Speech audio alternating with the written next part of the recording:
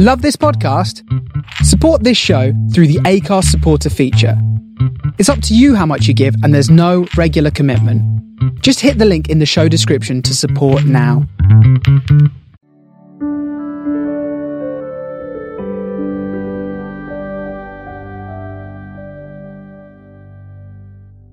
Welcome, Susie. Delighted to have you here with me on Stolen Goodbyes. Hi, Karen. Thank you for having me.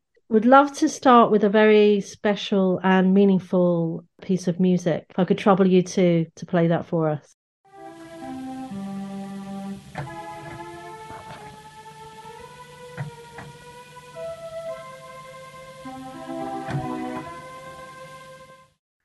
That was my dad playing the organ. Why is it special? How do you feel when you listen to it? Why is it so meaningful for you? Well, it's a video of my dad playing it. It's the only, other than photographs, it's the only thing that I've got of my dad. And my connection, huge connection with my dad is through music. He could play anything, you'd just hear it and he could play it. He couldn't read any music. And I am hugely into music too. I go to festivals, I go to gigs. He was a part-time DJ, or as his hobby of being a DJ. He's left me thousands of vinyls, and I've got a lovely memory of going to weddings. He would put on Rupert the Bear when I was younger, and so nobody would be dancing. He'd put on Rupert the Bear and I'd get up and dance.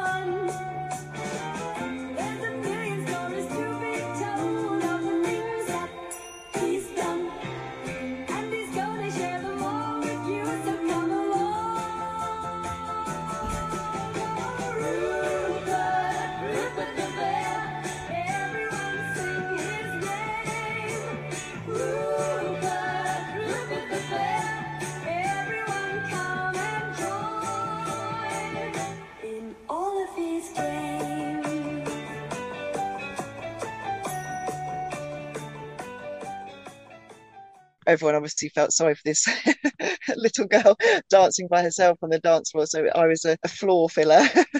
But everyone would get up and dance with me. And I actually told my dad that memory when I last saw him. Got to see him for 10 minutes the day before he passed. And had been incoherent for 18 days, and he was a shadow of a man. He couldn't speak to me, and I didn't even know if he knew I was there. And I did sing songs to him, and then when I told him about the Rupert the Bear story, he raised his eyebrow, and I believe that he knew I was there. So that's a lovely anecdote, Rupert the Bear. I must say I relate to the raising of the eyebrows, because I mean obviously people say the hearing is the last thing to go. I spoke to my dad when he was dying over a video call. I said to him, I'm on the way, we're coming, we'll see you. And he raised his eyebrows too. And I was delighted with that. It was lovely. I'm so sorry for your loss, Karen, and I'm glad that you take that as a sign, as I do too. Oh, absolutely. That's a beautiful anecdote. So tell me, your dad, John, where did you get this sort of prestigious musical talent from? He could play any instrument, was it? It was just natural. He wasn't taught. He'd just taught himself. So he'd play the piano, the organ, guitar, mouth organ, the squeeze box, anything. And he liked to fix them as well. So he would get instruments that didn't work, and he would his flat was just full of organs everywhere in bits and pieces that he would be fixing at any one time. He wanted to bring them all back to life. Sounds like a really different, interesting upbringing with a dad like that. Yes, memories of him with his big headphones, massive headphones, and just dancing away on at the organ. And he had a massive vinyl collection as well, you said, so a man of taste. Yes. People of a certain age, I think. Everything from Vera Lynn to the Sex Pistols. Did he have a favourite song or artist, or too many to mention? He really loved Vera Lynn. I've got one of her vinyls, and he wrote Dame on it, because obviously she wasn't a dame at the time when he bought it. And he also wrote on it Sweetheart.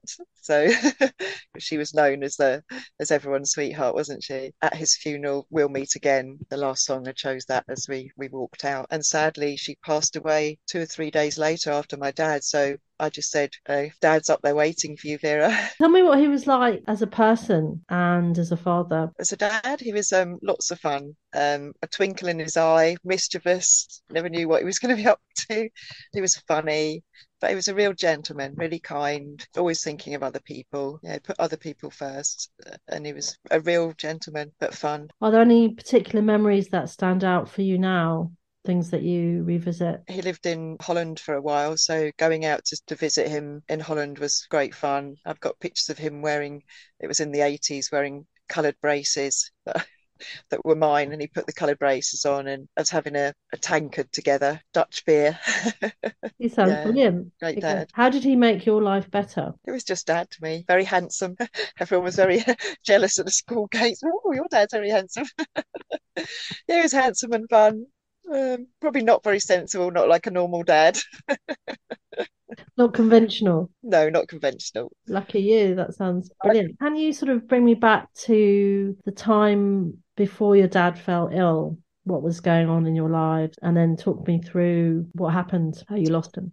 My dad was in sheltered accommodation. He had he broke both his hips. The first time he broke his hip, he did physio and he recovered quite well, not perfectly, but quite well, and just walked with a stick. The second time he broke the other hip, the recovery wasn't good, and he was bedbound. He'd got friends. He was in the local church. He was a very social person as well as musical. Was very social, and young people flocked to him. He's got lots of younger friends. The last time I saw him was the 20th of January on his 80th birthday. We had balloons and cake and everything in his home. I'm in London and he's in Hertfordshire, so not local.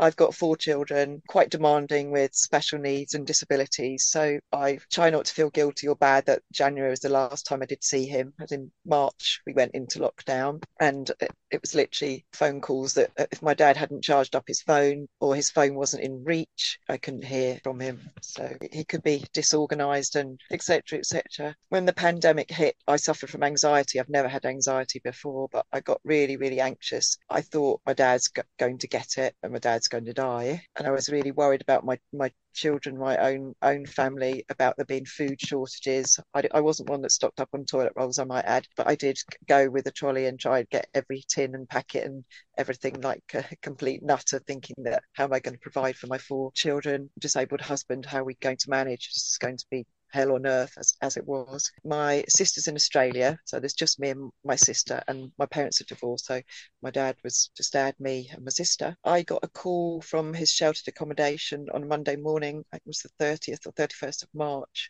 saying your dad's got a suspected UTI and it's been taken in an ambulance to hospital. Urinary infection. Infection, yeah, sorry. And this was quite normal for my dad because he was bedbound. It was just something that happened, and think too much of it. And I rang the hospital and they said he was in resus. And the first thing they said to me was, does your dad have a DNR? I said, oh, what's one of those? I had no idea what a DNR was. And when they told me, I dropped the phone. I was in shock. I just couldn't get my head around why would somebody not resuscitate my wonderful, amazing dad that had so much to give to not myself, but other people. We picked up the phone, and from then on it was 18 days of roller coaster. One day it'd be good, one day it'd be bad, or he's eaten some porridge, he's done this, he's done that. But he was incoherent. Although they could hold the phone to him and I could talk and sing, I never got anything back. I couldn't see him. There was no FaceTime or anything like that. Incredibly hard for you at the time, and obviously looking back on that as well, that it was a one-way street of communication. And then I had to communicate to Australia so many hours later, every day. And then a couple of hours after I'd told my sister, maybe the good news, I'd ring the hospital and it would be bad news. And he was moved so many times, and each time he was moved, they couldn't find him the next day when I rang in the morning. There was no communication, was dire. I was never rung. I always rang them and they couldn't find him. So I just thought the worst every time. They didn't know where he was. I thought he'd passed, but they found him again and I said, why do you keep moving him in the middle of the night? It's really distressing. I said, has my dad got high temperature? Has my dad got a cough? No, he's got a low temperature, no cough, low temperature. What were you thinking at that point then? Just that he'd got a UTI, but I was concerned about COVID, but he'd got a urine infection. So I was just asking COVID what I thought were COVID questions because I wasn't being given anything. I was just told about porridge and yogurt and more like food, what he was, that sort of. Was it your fear that you might lose him or not really at that point? I don't know. They said, no, he's got low temperature. So I Googled low temperature and it said sepsis. So next day I said, has my dad got sepsis? And they said, we're treating him for sepsis. I don't know why they didn't just tell me that that's what they were doing. Friday, I got quite a good report. So it'd gone on the Monday and on the Friday, it was all quite good. They'd done COVID tests, but they had lost the results, having a good day. And on the Saturday, someone rang me, which was unusual because nobody had rung me before. And it was someone asking me if I wanted my dad to be put into, telling me that they were going to move my dad into a care home. And I said, wow, just because he's had a good day, he's going into a care home. This is odd.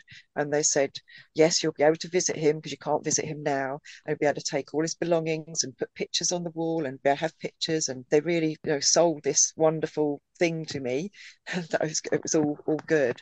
Which and I said, was it, Susie? he was in the Lister, but he was going to be, I think, Meadows something or other. I don't remember where they were going to put him. So I said, oh, well, why is this happening? And this lady who wasn't medical in any way, it was just some moving beds, said, well, because of COVID. And I thought she meant because of COVID in the hospital. And then the penny dropped. And I said, you're saying my dad has COVID? She said, yes, didn't you know? Oh, my word. That's how you found out. How awful. Yeah. So I said, can I speak to a professional? And it was a weekend. They said, no, there's nobody can speak to you at the weekend. So I had to hold that to the Monday and also speak to my sister. And on the Monday, I got to speak to a doctor and the doctor said, there's been a mistake. So I was like, yes, it's been a mistake. They said, we're not moving your dad anywhere. Yes, he's got COVID. But he's staying in the hospital. What happened with the DNR? Do not resuscitate. They said it's up to them. They can override DNR. You don't have to have anyone's permission. My dad was, he was bedbound. To them, he would appear frail. He's always been thin. He's a thin chap. He's not, he's never been overweight and he's thin, but that's how he always was. But without relatives going in or being able to say, this is what my dad is always like, it's very difficult with having no communication. You've literally got a patient and no history and no family to fill you in. You just look at a patient and think, oh, this is an old gentleman of 80. He was denied denied oxygen. I think they did try to give him oxygen and he pulled it off because they said he was very distressed. He wouldn't get into ICU or anything, like they wouldn't be intubated or anything. So they've just made him comfortable. They weren't going to treat him in that way. No. Then they said he'd got ischemic legs, which is now seen it is a sign of COVID. So both his legs were mottled and purple. So that's sepsis and COVID. How are you feeling at that point? Dreadfully low. Yeah, they said even if he'd got, he was definitely going to go one way or the other because of the COVID and the legs with the sepsis. What I didn't say just now, actually, when the lady was saying about putting my dad into a care home, as soon as they said that he'd got COVID, I said, how dare you? And I said, my dad's not going into a care home. My dad wouldn't want he would never want to go into a care home and spread COVID. If you know he's got COVID, how could you knowingly put my dad into a care home? And it was tried again. They tried to put him in a care home again. And I said the same thing. I said, no, my dad wouldn't want that. My family wouldn't want that. And we know my dad's dying. I want my dad to die with dignity. I don't want him on a trolley or in an ambulance or halfway between a building and what have you. Please let my dad die with dignity. So you stood up for him? But I wasn't allowed to visit him. They kept saying, how would your dad feel if you took it back to your family and your children? I think it was PPE, absolute lack of PPE, because on the 15th of April, the then Prime Minister, Mr. Boris Johnson, said that you were allowed to visit anyone in palliative care. And my hospital had said, no, I couldn't. And I rang and I said, I'm coming. I said, the government have changed the rules. I'm allowed to come. I'm coming. That's it. I'm coming. It was a really, really hot, sunny day. I was literally in shorts and t-shirt because I thought I was going to get the whole hazmat suit with the hat, the shoes and everything. I wore as little as possible to accommodate, being roasting hot with a mask and everything on.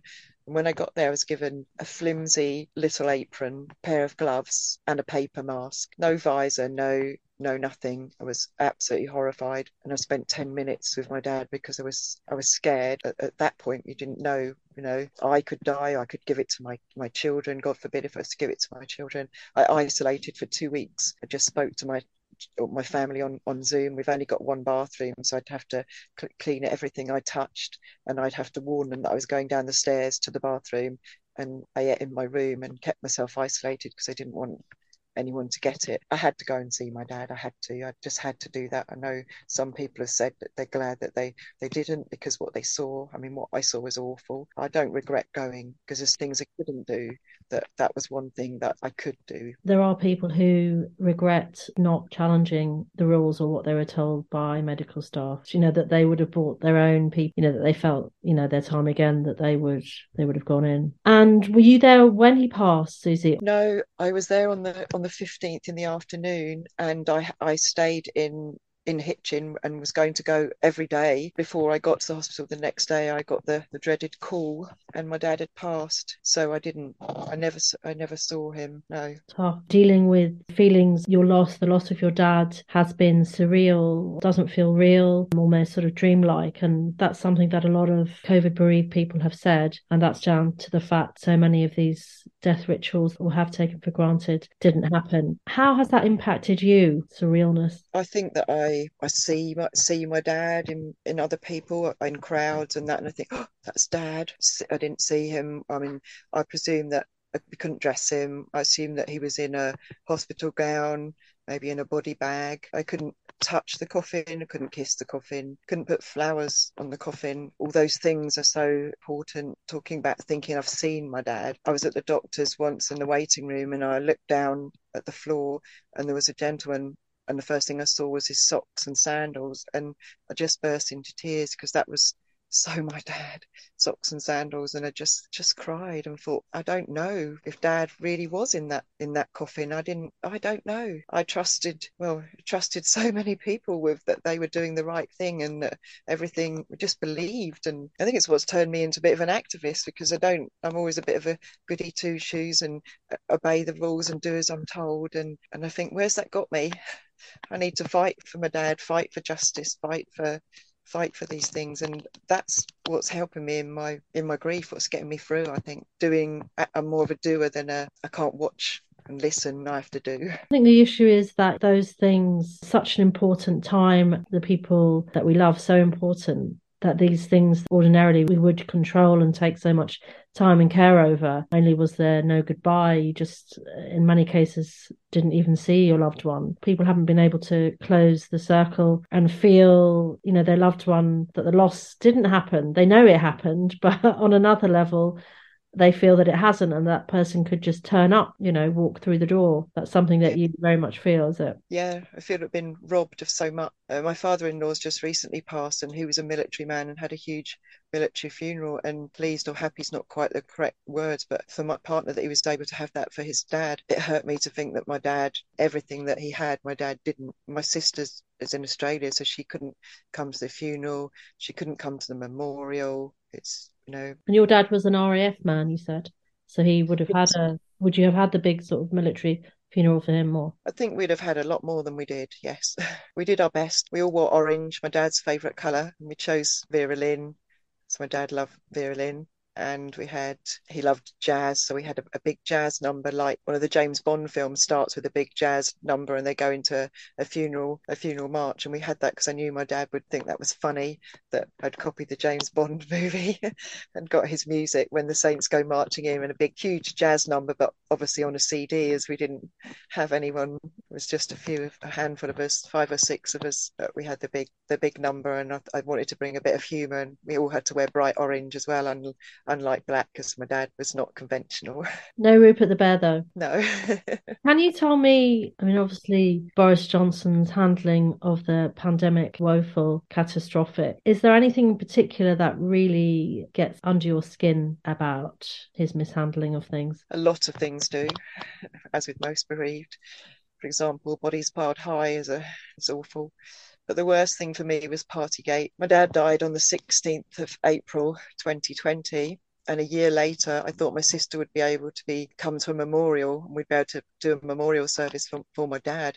But we were still in lockdown. You could only meet 6 people outdoors and they had to be in the same household. And not even all my children live in the same household as me. So my sister couldn't come over from Australia. My dad was from Brighton. So I went to Brighton, took his ashes. I didn't scatter them all because I want to save some for my sister. I've still got them here. I went on the pier and I scattered my dad's ashes and I scattered some orange roses, my dad's favourite colour. And that was it. That was absolutely it. And then to find out, I think I found out in the January, so almost a year later, it came out that on that same day, a suitcase was being wheeled across Westminster full of alcohol so that they could all party in Downing Street with no masks, no rules, no nothing. That would have spread further infection, and it was awful for the cleaners to have to come in and clean up that mess and put themselves at risk the next day. And I feel that they were dancing on the graves of our loved ones. They really were. It was like a punch in the stomach.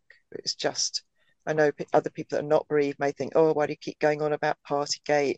Oh, it's never mind. Everybody made a mistake, or everybody did this, that, and the other. But he made the rules. He knew the rules. He made them. He didn't obey them. He didn't even admit he'd done wrong. And his has a duty. His top duty is to do the best by his citizens, to keep his citizens safe. Yes, a duty of care, I think that's called. But incredibly painful for them to have done that. And, that pain on top of the manner of losing someone to COVID-19. Unbelievable, really. There's nobody who knows what it's like to grieve in a pandemic. You can't hug anyone. A hug is so, so important, really. A hug is just... I hug everyone. It's so important to have just a hug, a simple thing like a hug, and not to be able to have that. It's dreadful. Now, you've mentioned activism as really helping you in terms of your well-being and just trying to move forward in a constructive way after the loss of your dad. Tell me about that. I'm part of Names Not Numbers. Ellis, who started Names Not Numbers, just took a cardboard sign of his dad's name, and he just take it to Downing Street and just hold the one piece of cardboard. And I joined him taking my dad's name on a piece of cardboard.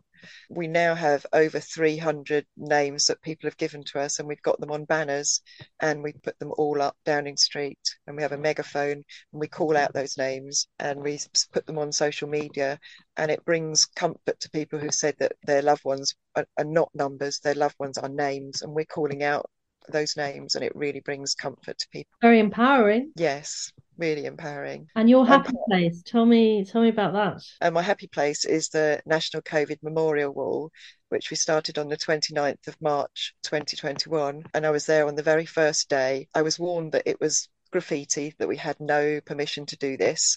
And I thought if I was ever going to break the law, which never ever entered my head before, this was the one thing that I could go to prison for, to do this. So we painted 10 days solid. We painted 200,000 hearts, and each heart is an individual heart because it's for an individual person. There's no stencil, there's no having to do it precise. It can be a bit wobbly, a bit bigger one side, a bit not perfect like all our loved ones were. And they represent a beating heart. And they're opposite Parliament. So it's a reminder to everyone in Parliament about the mistakes that they've made. And we'd really like that wall to be permanent memorial, because it's a memorial made by bereaved people. The first day that we started it was the first day that we met anyone else that was bereaved by COVID. We came together, we told our stories to each other, we cried together.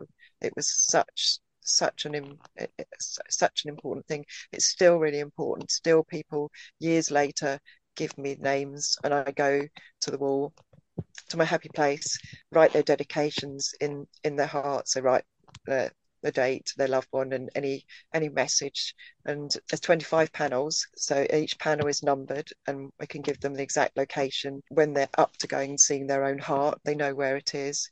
and people travel far as Scotland, Ireland to go and see their hearts. That's a weekly trip for you, is it? Yes. With a group of people or just different people? The Friends of the Wall paint the wall every Friday. I no longer do that. I just take dedications, put the dedications in the hearts as and when I'm requested. I'll be going on Friday as it's my dad's anniversary. It would have been his 83rd birthday. So I go on events like Father's Day, birthday. At Christmas, I took candles because I don't have a grave. I don't have a place. To me, that's like my dad's. It's like my dad's grave.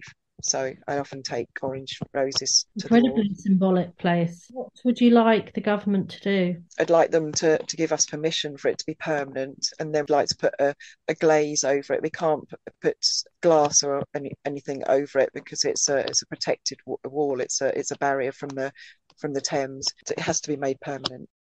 I'm just going to play a little bit of music for you now.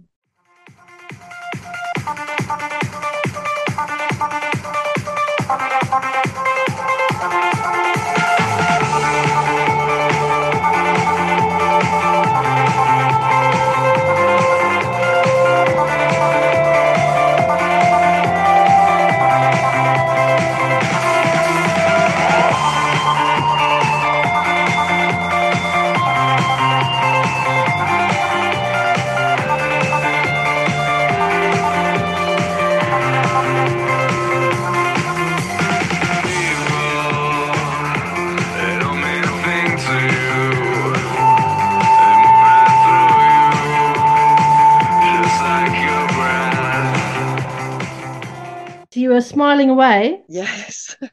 That bit of music, it's a one-hit wonder, so it rarely gets played. I don't even know if my dad ever heard it, whether he likes it, and nothing. There's not really a connection with it. But I said to a friend when I heard it once before he passed, I said, "Oh, I really like that song. How come I don't know that band?" So it's just a one-hit wonder. We rarely hear it. It's never on the radio. An American band, isn't it? The Bravery. Whenever I'm upset, or I'm crying, or really down, or something's happened, I turn the radio on and it's playing. It's weird and I can't fathom it. I knew that I'd never see robins. I knew there'd never be white feathers. I knew if there was going to be something, it would be through music. If there was going to be something, it's just uncanny that just happens to play every time. As you see, it makes me beam and it makes me happy and it takes away whatever I'm feeling. It just lets me know that my dad's still here.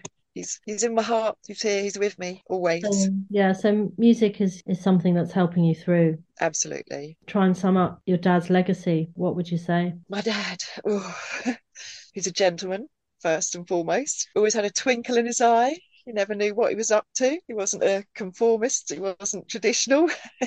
He wasn't a regular dad. He was my dad. I loved him. He loved me dearly. He was compassionate. He helped others. He was kind and thoughtful and very musical, very talented. What would he think about your activism, that you're so very heavily involved with the Money COVID bereaved groups and making these people visible? I think he'd be surprised because I've never ever done anything like this in my life before. I think he'd be shocked and surprised, but I think he's up there with all the other bereaved people. I think he's brought me together we think all our loved ones are together and they've brought us together into all these groups. We're meant to meet each other and I think he'd be proud. Definitely.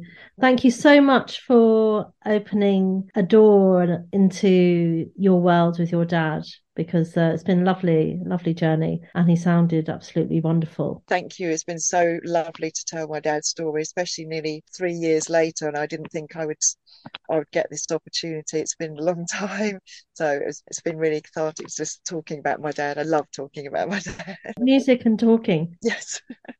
Good ways to get through. Well, you're both very deserving. So thanks for your time, Susie. Keep up the good fight. Thanks for being here on Stolen Goodbyes. Thank you. Bye. Thanks so much for listening. Please do subscribe and review the podcast if you get a minute. And if you'd like to make a donation, you can do so via the show notes. The price of a coffee would be fantastic. And also please do follow Stolen Goodbyes on Twitter at RiseKMC and under Stolen Goodbyes on Facebook and Instagram. If you'd like to participate, you can email at stolengoodbyes@gmail.com or visit my website www.karen-rice.com. Good luck.